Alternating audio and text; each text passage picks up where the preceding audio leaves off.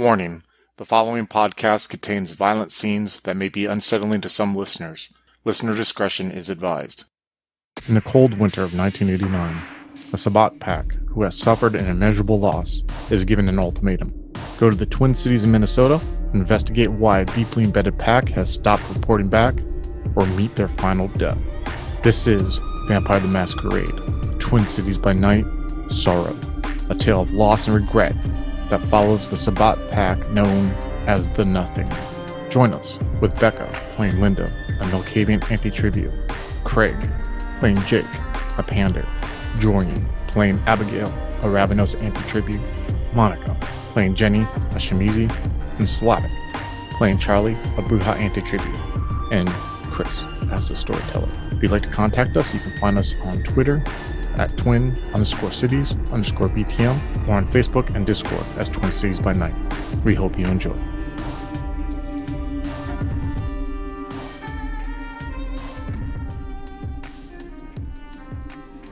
It's a hot New York evening in the summer of 1987. It's really humid this summer. This was actually in the throes of New York City when it was known for being a cesspool of violence and corruption at the time. This was before the big revival that everyone had came to know later on in New York. This is when people were careful not to go out at night to certain areas. But for whatever reason, in the middle of this madness as New York City, there are these little hotbeds of nightclubs. It was like this since the 70s where people would go and expose themselves to the city and risk their well-being for whatever reason to go out and to escape the reality that surrounded them.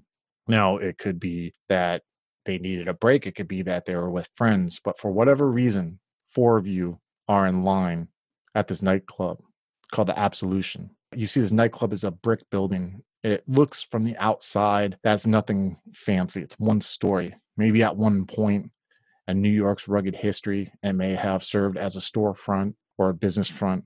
But somehow in this day and age, the insides of it were ripped apart and became a Gothic nightclub. Did that mean that only people who followed the Gothic style of dress and music would go there? No. It just meant that this was a club that would play that type of music. Those types would go there, but also normal people who would go there who wanted to try some of the different variety of entertainment that was in New York City at that time. On the front of this red brick building is a neon sign that says Absolution, but the A and B flickers. It's a red neon and it flickers sometimes to where it looks like it says Solution on there. Now that's not, maybe it's not planned. Maybe it's because of the sign is not well taken care of. Or maybe because of the bass music that is inside that club that seems to shake the mortar between these bricks.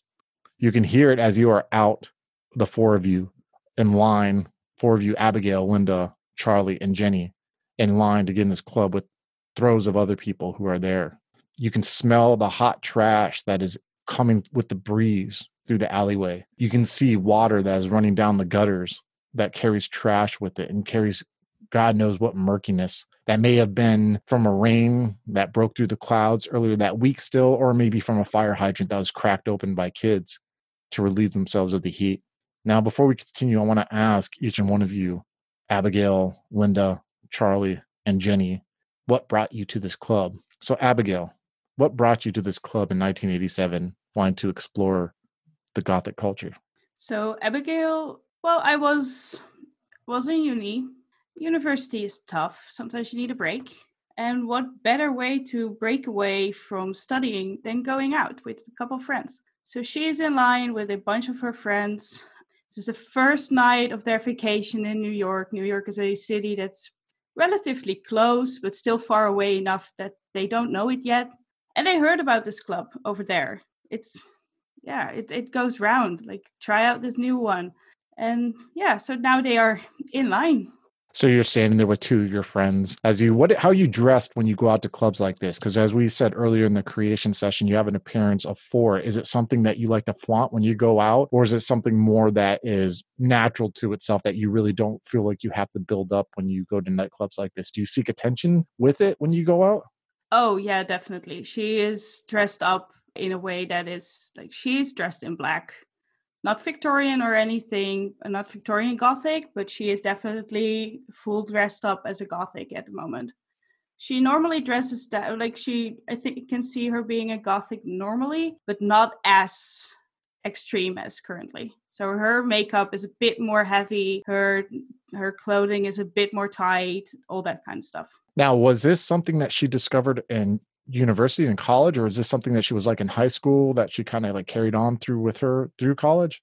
I think it's something she discovered in university when she felt like she was kind of settling down and finally finding herself a little bit.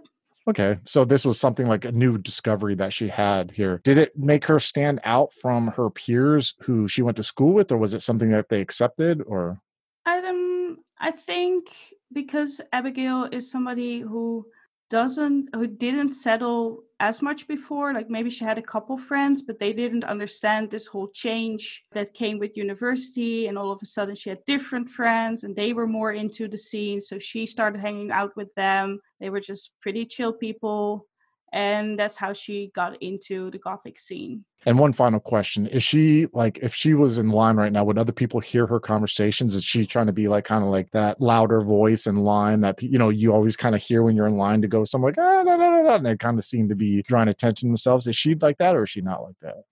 Yeah, she definitely is. She is a bit over shouting herself, basically. So she's a bit louder than she has to be. Hmm. Yeah, just getting that excitement in her voice of actually going here, of actually being on this vacation trip that she's been looking forward to. Hmm.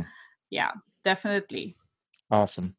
Linda, you are standing in line to get in this club. What brings you to come into this nightclub? Linda is here with her friend Sarah.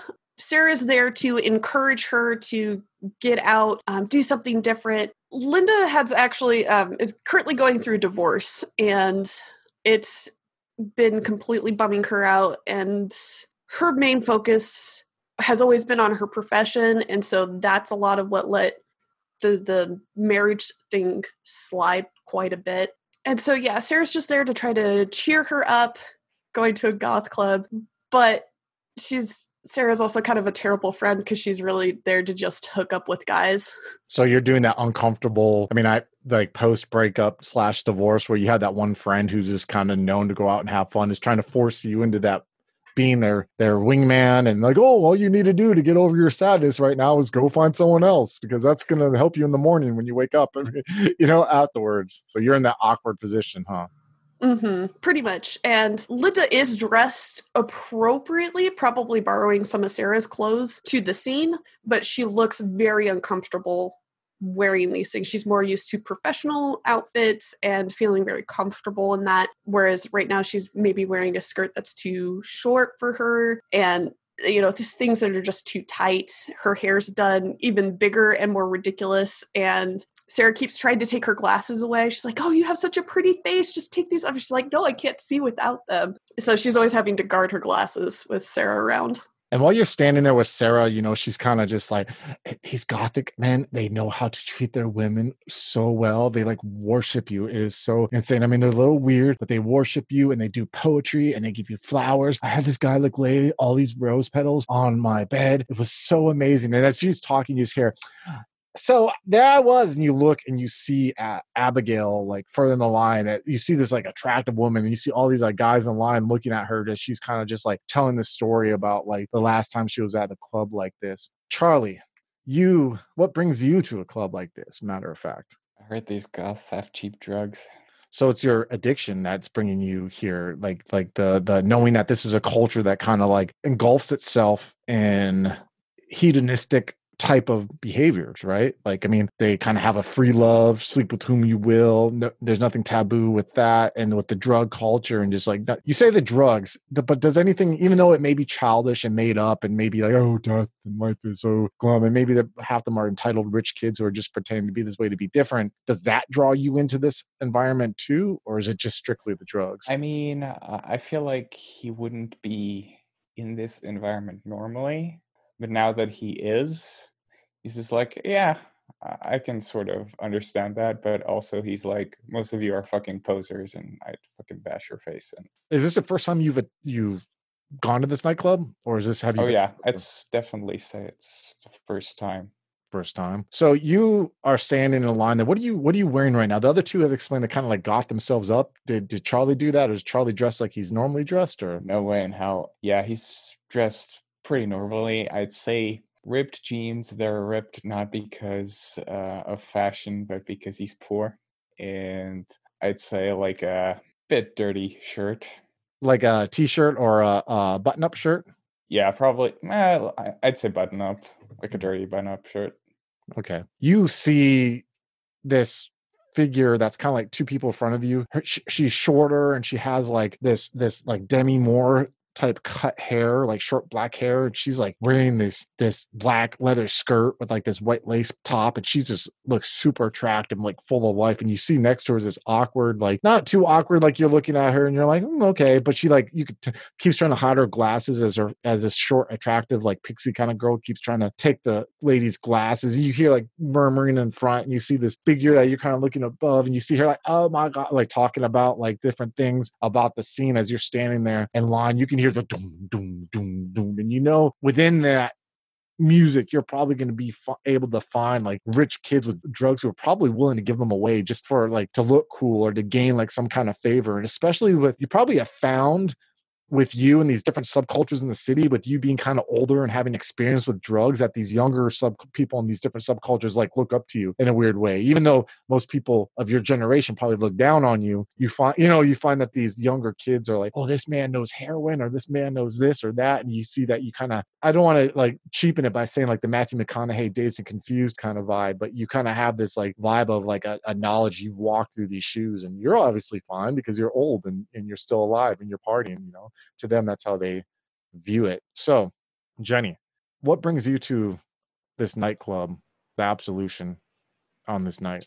Jenny is on the same boat as Charlie. Jenny, living in the 80s, used to the fen-phen method, the fen-phen diet. And around this time period is when people are starting to do research and finding out that, hey, you're really not going to lose as much weight as you think you are. And it's all going to come back once you stop taking the pills. So she's at a goth club in particular because being an Asian American in this time period isn't very popular. So what a great place to go other than what the other people who are considered outcasts and are a little bit more considerate. However, she's looking to score either other anoretic pills or maybe even take a step up to cocaine so she can do more around the house and still manage to keep her weight down. She's standing in line and she definitely sticks out like a sore thumb. We're talking about the classic mom jeans, maybe a long sleeve shirt, and on top of that, one of those lined navy and teal windbreakers. So she's got her hair pulled up because unfortunately she doesn't have the hair type that she can tease out and get a nice look out of. So she's a younger,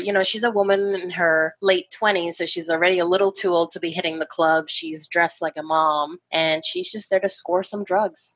Just curious, you said the fen-phen diet. Can you expand on that? I've never heard that term before. What is meant by that? The fen-phen diet, it's a drug called, if I'm not mistaken, fenfluramine, phenytoramine, I think. And it was really big in the 70s and 80s. And it's a weight loss pill that essentially takes your hunger cravings away. But in the, I want to say, late 80s or early 90s, they started doing research on the drug showing that the weight that you did lose was very unhealthy. The drug led to hypertension, heart problems, things like that. And eventually it was taken off the market because a lot of people ended up dying over it.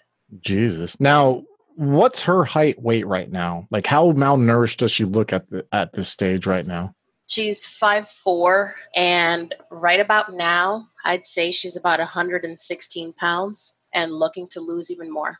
Jeez, she still feels very fat. So you see this sketch figure standing in front of you who also doesn't kind of fit in. And I'm going to even say, Charlie, with you always being on guard and kind of looking around, especially, I don't know if you're scoring for a fix right now, if you're kind of like feeling that you need to score and you feel a little antsy while you're in line, that you look and you catch figure of this Asian lady who's standing there. And there's a moment of connection between you two where your eyes kind of like connect and you have this like recognition. Now, I'm not going to say like, it's like drug users' intuition and you guys know each other's drug users, but there's a moment where you both see each other and you realize that you are have the same purpose and goal to get within those doors right now that you're in line for, but your goal and purpose is different than everyone else that's in this line. And you recognize that and you see each other for a moment. Are any words exchanged at this moment? You want a cigarette? You got a light? Sure. Yeah, I'll take one. So, what are you doing here? You don't seem like the usuals. Jenny's gonna kind of look at him up and down. I think you and I are looking for the same thing. I'm here to see Tweak. Are you one of his customers? Well, I am now. He's got good stuff in the back. If you need me to lead you, I know the way. Wonderful. I love that you guys just created this album. I love that you guys are like Tweak. Fucking cool. Tweak's an NPC now. Hell yeah, let's go with this, dude. I like that a lot. You are in line and slowly it makes its way forward. And each of you pay a $5 cover charge when you get there, which is rather cheap for a nightclub at this time. And you get stamped one of those neon signs. And when you look down, you see it's like this Gothic A standing for absolution, and it's like, you know, stamped on your hand like by blacklight, so they can make sure that if you leave and come back in that you already paid the cover charge. Jake, you are standing behind the bar of this nightclub and you are working with this guy. You don't even know his name. He is someone who looks to maybe be about your age there, but he looks to be more part of this culture of this club than you are, meaning he has like these like tight black leather pants on, and he has like these black boots underneath, and he has like this white loose like flamboyant like ruffled shirt that looks like it should have been worn by like a 19th century noble in France rather than some 22-year-old kid in the 80s in New York City. He has like black eyeliner on, and he kind of has his hair cut shorter in the front, like blonde spiked out, but it's more longer in the back there. You really, I mean, I don't know if you choose not to talk to him because of like a dislike or just like he's newer, but you guys are kind of busy right now because as you look forward at this vast ocean of a dance floor in front of you, you see that there are people dancing, and you see that around this dance floor in a U shape are booths and tables, and straight ahead of you past the dance floor, past some booths and tables, you see a door where people are streaming in, and you realize on this Saturday night, like, okay, you're going to make some good tips. You know that with your wit and your charm, even with these kids who a lot of them are probably underage, because you highly are doubtful that the person who checks IDs there is really being really scrutinous when he's checking their IDs. You know you're going to make some good tips because these kids are happy that they're just out and able to drink without their parents' supervision. You know, to your left is a DJ booth where there's some figure that you can't really see there, but you know it's some twerp who's playing like bands like Sisters of Mercy or The Cure or Christian Death. These names that you're slowly starting to pick up from just having conversations, and you know from your interactions, if you mention these names and feign that you have some kind of interest about the music, they'll tip you pretty well. How do you feel about working in a club like this, knowing that this is kind of a different vibe than what you're used to? I mean, it's a job to him. I mean, Jake is putting in the minimal effort to look like he belongs in the scene. Like he's wearing like black jeans and like a black and white checkered flannel shirt, but to kind of like make it look like he is trying a little bit, he put like a black vest over it, and like broken pocket watch that he found like at a pawn shop or something is in there. So he's doing the bare minimum. He doesn't really understand the music. He doesn't really understand the customers, but he found that if he says, oh, that look is very Robert Smith enough times a night to enough people, that it really pays dividends. He knows that the people checking IDs don't do a great job, and he especially with the younger ones will have a heavy hand with the first drink or two just to kind of show, yeah, no, I'm your buddy, and that seems to get him more tips. If he's busy, he's probably not paying much attention to the other guy, but he's newer. I mean, he looks like Jake probably thinks he's trying way too hard. Yeah, and you definitely get that vibe from him too. But like you said, it's so busy in the moment. Yeah, you have like people lining up for drinks at the bar. You're trying to like herd them to get them drinks, and there's no waitresses here, so it's just you and this guy here who are doing it. And the owner never shows up at night. It's usually you who close out, and who closes everything and cleans up everything once it's done. Right. I probably make him like bust glasses and like make sure that I attend to the new customer, because like they tip the person who gave him the drink, not the person who took their glass away. So I make sure to kind of do that, because like he's still new, he's learning. Until he says something, I need all the cash I can get. I got a family to support. Yeah, for sure. Definitely. So when you four who are in line go through these doors, the door, and you have this guy, he like checks your ID. And it's funny because when you go through the first door, there's like this little pathway, and to the right is a guy standing there, and he's the one who's checking the ID. So you got to like hand it over this little counter, and he looks at the ID, he stamps your hand, you give him $5, and he just like lets you go. Then you go through another door. It's like a padded door, and you open it up, and you see before you this nightclub, and you see like where you can walk left or right. And you can go around, like I said, in a U shape where there's tables and booths that are along the edge. And then you see straight ahead past the dance floor is the bar. But you notice to get on the dance floor, you have to take like 3 steps down. And so the dance floor is like lower than everything else. So people at the bar can look down and see their friends dancing, or people at the table can look down. And it's about like, I'd say once you get to the dance floor, it's about like 6 feet from like the level of the floor to where people can look down and dance. As you guys walk in there, you smell a wide variety of smells. You smell cloves, like a really thick smell of cloves, which is something that, like, especially to Jenny and Charlie and even Linda, is a smell that is very strong and pungent. But where Abigail and Jake, you guys are kind of more used to it. Jake especially, you probably don't even smell it anymore. You smell cigarette smoke. You see there's this haze that almost like rises up to the ceiling, and the lights that pierce it, that go onto the dance floor, you can see that it looks even kind of more spookier as like this fog of cloves and nicotine smoke is lingering in the air. And you see that it's about 3/4 packed, this place.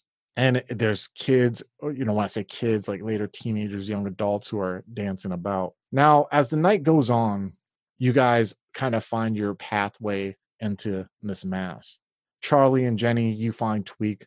Tweak gives you the drugs that you need. You might even share the drugs with each other as you wait, listening to this gothic 22-year-old stories about how he's going to move from New York City. And New York City was so stuck in the 70s. I want to go to LA. And he just talks endlessly while you sit there and wait for these drugs, knowing that you will be his companion for a little bit while he dangles the hope of cocaine and pills in front of your eyes. But throughout the evening, you all kind of notice a couple individuals.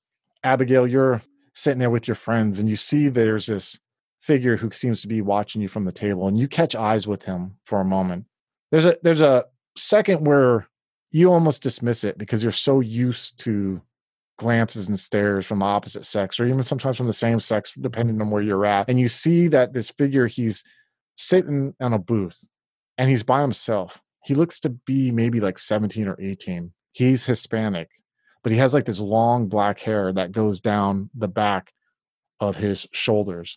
He has this gray suit jacket on, but no shirt underneath. You can even see like his chest has no chest hair. And he has like a black rosary, and he has a couple ornaments that look like they would fit in at this place. And he's just staring at you at this whole time. And there's this uncomfortable moment because there's almost like a game with these people who stare at you. They hope to get your attention. It's like this game of chess. Like, if I'll look at her a little bit. Oh, she looks at me, I'm going to look away. But a lot of people, when they look at you and you look at them, they stare intently, hoping you keep looking. But usually you turn around and walk away, and you know that they're left defeated. But you find when you look at this person that there's this game where you let your look linger a little bit longer. And then you look away and you talk to your friends. And then you turn around and look, and you see he's still there looking at you, and he kind of smirks. But you looked at him a second time. This is not something that you normally do for people. He got 2 looks from you, not just one and dismissive, but he got 2 looks. And then there's a third time when you go look and he's not there anymore.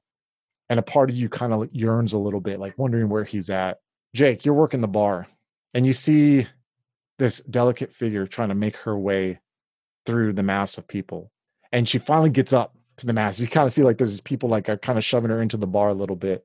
She looks to be about 17 or 18 years old, and she is a Hispanic girl, and she has like these curly, like, how the girls are all doing it now with the big power hair, and it's all curly. She has like this bright red lipstick on, like bright red, and her teeth are really white, but you notice her skin, it seems a little pale, like she's probably putting on that powder that some of these girls put on to look differently. And you see she has like these really piercing strong eyes when she stares at you. And you see there's a moment she tries to do a drink, like order a drink, and people are bumping into her for a second. And finally she looks at you and she's like, can I get a, and she lifts off some popular drink at the time that these kids order.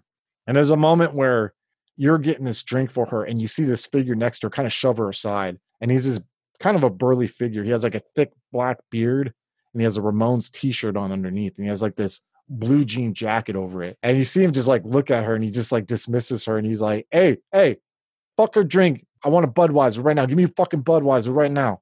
They're right next to each other. Yeah. I smile at both of them, and I basically turn and start making her drink. And while I'm making her drink with one hand, I'm reaching underneath the bar and like slamming the top down so it flips the cap on the bottle, and basically bring them both at the same time. And you see she kind of looks at him, and then she looks at you, and she kind of smiles at you, and she leans over the bar while you're putting the drinks down, and you see she plants a kiss on your cheek. And she just kind of winks at you and turns around and walks off. And you see the guy looking at her, he looks at you and he just shakes his fucking head and he grabs a beer and he walks off. Yeah, I kind of give him one of those, hey, what are you going to do looks as he's looking at me. Linda, you are walking back from the bathroom. You are so over being out with your friend. She is literally trying to hit on every single fucking dude. And whatever guy has a friend, of course, you got to sit there and do the awkward, yeah, I'm her friend and you're his friend. And she's not really showing any kind of tact when it comes to this. You're walking back to this booth though, and you see her, she's with this figure. And you see there's a moment where like you feel uncomfortable because they look like they're kind of like making out hot and heavy. And you see her turn and look at you and you see this figure and you're like, what the fuck, Sarah? You're thinking in your head, like, this is a kid. This is like literally a teenager right here. And you see this Hispanic guy and he has his long black hair behind him with the gray suit jacket on and he kind of looks at you and he smirks for a second. What are you going to do when he does that? I'm a little taken aback simply because it makes sense that his attention would be on her. And then all of a sudden he's looking at me and get a shiver down my spine. And I kind of stand there because usually Sarah has been like, yeah, come be my wingman, wing woman, come stand next to me. But with how things are going, she's just not really sure how to proceed. He looks at you and he kind of motions like, you want to join us? It takes a little bit, but as soon as I register what that gesture is, I'm going to go to the bar. I'll see you in a little bit, Sarah.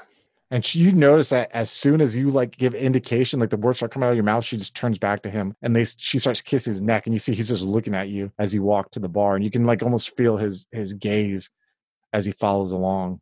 Charlie and Jenny, would it be a wild guess for me to think that you guys are probably doing cocaine together at one point or another during this evening or sharing the drugs you have? Possibly. Yeah, I'm going to say since it's her first time doing coke and Charlie seems like an experienced gentleman, she's going to ask him for some tips and then they're going to do a couple bumps. So you guys are in the corner of this club, like in this a corner booth where it's not really getting much attention. There's actually like a pool table by there that no one uses. You know, it has like the balls that you put the quarters in to release it. You can see the balls along the line. You're actually just did a huge line of coke, Jenny, and you're staring at these balls. And you're kind of like trying to figure out, is it going stripe, solid stripe? Is it solid, solid stripe? Is it stripe, stripe, solid, solid stripe? And you're sitting there looking at it. It's like this mixture of like the drugs you probably took earlier and this cocaine as your mind is trying to race. And as you're counting those balls, you see something get in your way of the rack of like this clear plastic that's on this pool table. And it looks like black lace. And as your eyes go up, you see this figure. She's staring right at you. Looks to be 17 years old, has this long black hair, looks to be Latina, but she seems to be somewhat paler. She's wearing a black lace skirt with a black top to it. It almost seems like it's one piece, but there's a big chunky belt that has these silver loops that are around it. And she's wearing like these little mini cowboy boots with it. And she's staring right at you too. And there's this uncomfortable moment where you guys did this huge line and you guys are like, noses are starting to water a little bit and your eyes are watering and you look and you see this figure and she just kind of smiles at both of you. She's like, hello. Look, we don't have any drugs anymore, so fuck off. And there's a moment where you see like her eyes stare into you and then she looks at Jenny and there's a moment where you're looking at her, Jenny. You can see like her face is showing no emotions. She's just looking at you. And then she just smiles at both of you and turns around and walks off.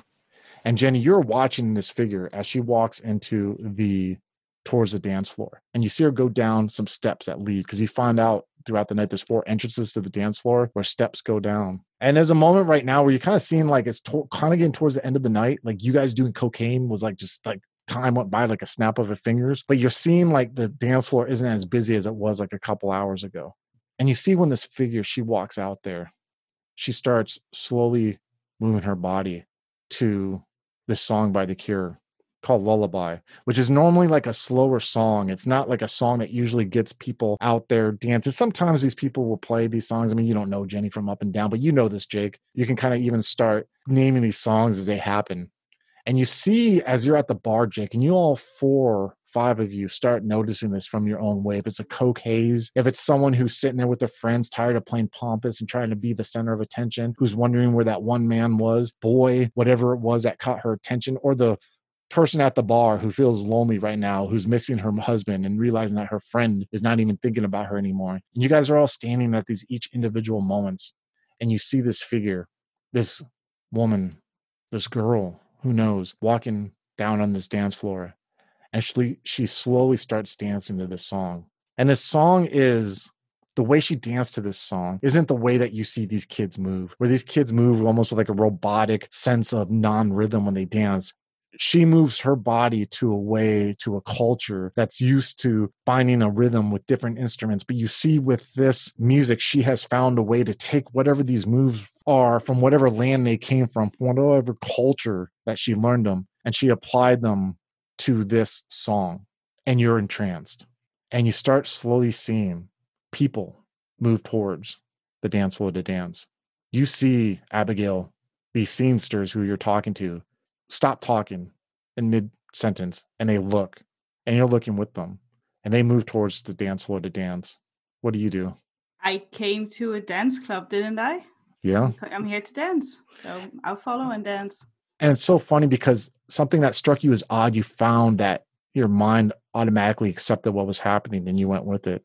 Linda, you're standing at this bar and you're kind of like thinking like, fuck, I got to work on Monday. Is my ex going to get with me? Do I have to get my shit? Is she still with that guy? When is it like rude not to like interrupt, or when is it rude to interrupt and be like, can we go? And you start noticing this woman dancing, and you feel this urge, and you find your body moving against your will, almost like you want to go out there and dance. And you have not danced a single time that night.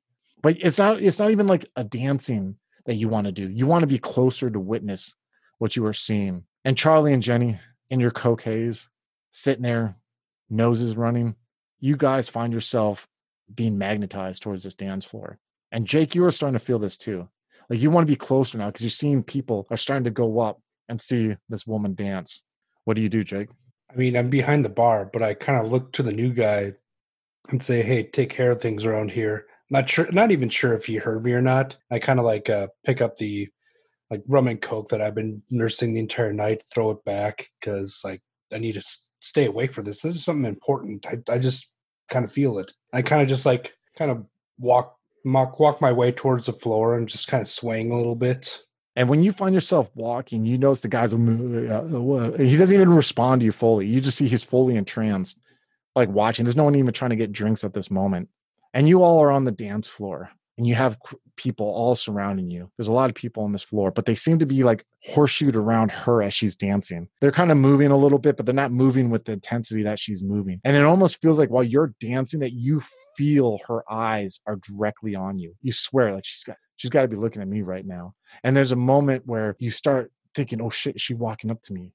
And you find that each and every single one of you, she walks up to and dances a little bit with. Like she wants you to move with her. Even if it's stumbling, like, I don't know what I'm doing. And you just try to move to the best of your ability. You see that she has a smile on her lips when you're trying, and she kisses you on your cheek, each 4 of you. And you could feel like the remnants of her lipstick, that thick red lipstick that she had on her lips, is left on there. And soon you forget about the world around you. And it's just you and her. Like the moment she leaves you, you feel the sadness, but you're just following her as she goes to these other people, hoping that she may turn and look at you again and come back to you. I need you all to roll me perception and alertness, please. Difficulty 7. That's 2 successes for Charlie. Awesome. Got 1 success for Jake. Okay. 2 successes for Abigail. I have 0 successes. I have no successes. All right. So the 2 people who had 2 successes, Abigail and Charlie, I believe, right? Okay. So Abigail, you're like getting into this moment and you're like, oh, fuck, where is that? And you start thinking about the other one who kind of entranced you, right? And you're like, you slowly start looking around and you're like, wait, where are all these fucking people you don't feel so enclosed. You don't like people like enclosing you. You're so used to creepoids like trying to like get close to your personal space and invade your personal space, and you're not feeling that for a little bit. You're like, what? And you kind of like start looking behind you, and you slowly see behind you like, what? And you're trying to make out because the light from the dance floor and the bar is kind of like in your eyes, and you're kind of like the spotlight in a weird way, and you look and you don't see the shapes of people behind you anymore, and you like naturally are inclined to look down at the ground, and you see squirming things on the ground. And there's a moment where you look and you see one of your friends is on the ground and their lifeless eyes are staring up at you, and you see there's this huge gash in their throat, and like there's this dark liquid that seems to be coming up from underneath them. And there's a slow realization as you're like looking around and you find yourself backing up a little bit, and your high heels like break, one of them break, and you find your foot slip and you fall hard on your tailbone and hit the back of your head. And there's a moment where you're staring up at the rafters of this dance club, and you see that there's figures in the rafters, and they're kind of snickering and laughing, and you start seeing them slowly like dropping down, almost as in your concussed mind it looks like raindrops of terror that are coming from the ceiling. Charlie, you are standing there for a second, and you're like, start realizing the coke is wearing off a little bit. And you look around you and you see like, wait, this isn't fucking all right. And you turn around for a second and you see this figure standing at the opposite end of the dance floor. And he's this teenage boy that I described in the suit jacket, but you see he's wearing these dark jeans under his gray suit jacket. And you see him just snicker for a second. And behind you, you hear whistling, and you hear whistling. It's like, hey, asshole. And you turn around and you look, and you see this figure in the Ramones jacket grab you by the side of your head and just headbutts you with his forehead as you lose consciousness. Linda, you are sitting there slowly, like realizing like something's not right. You kind of feel dizzy a little bit. Like you almost feel like, man, did someone put something in my drink? And you turn around and look, and you see that there's this figure, and you, before you even know it, you get hit in the face with something, and you find yourself crumpling.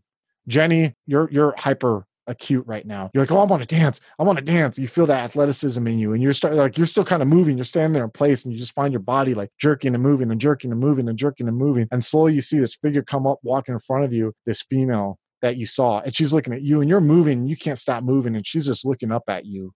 Because even though you're 5'4", you're still taller than her. She's about 5'1" or 5'2". And there's a moment where you're like looking and moving, boom, you're out as you feel a sharp pain crack you upside the back of your head. Jake, you're standing there for a second. And as you were trying to get on this dance floor, you were so focused on her, even though you're behind most of the people, you didn't realize that all these people were dropping in front of you. And then you snap out of it and you see it. And before you lies about 40 or 50 people slumped over, dead, barely moving. And you see that there's figures walking amongst them. And now the lights have gone out. The spotlight, you hear it like it shut down, and you hear the music stop. And you see all these figures as they're like moving around these bodies. Some are crouched over. You see some look like they're making movements like they might be stabbing something. You see them all stop at once. And you see they all turn around. They look at you. There's about 10 of them. And you feel this fear rise up in your stomach. And you turn instinctually to run. And as you turn and you run, you start going towards what you know is the exit. And there's a second, you're like, I might make it. You're down this hallway, and you know there's a fire exit out there. And you know if you just push that metal clacking bar that will open that door, you'll get out there and you'll get into the New York City night. And no one's going to do anything to you because there's going to be people out in their block, and they're going to see you, and these monsters aren't going to follow you. And as you turn one last time to look, you see one of them is already behind you. And there's a moment where you're trying to make out what he looks like, and you just feel his hand shoot out to your neck, and you feel your head crack alongside the wall that's next to that door, and you're out. If you're enjoying Vampire the Masquerade, Twin Cities by Night Sorrow, and are looking for more Sabbat stories, you can check out our Vampire the Masquerade story, Wars on Fire, which tells the tale of the Pale Riders Pack and takes place on the border of Texas and Mexico. We hope you enjoy.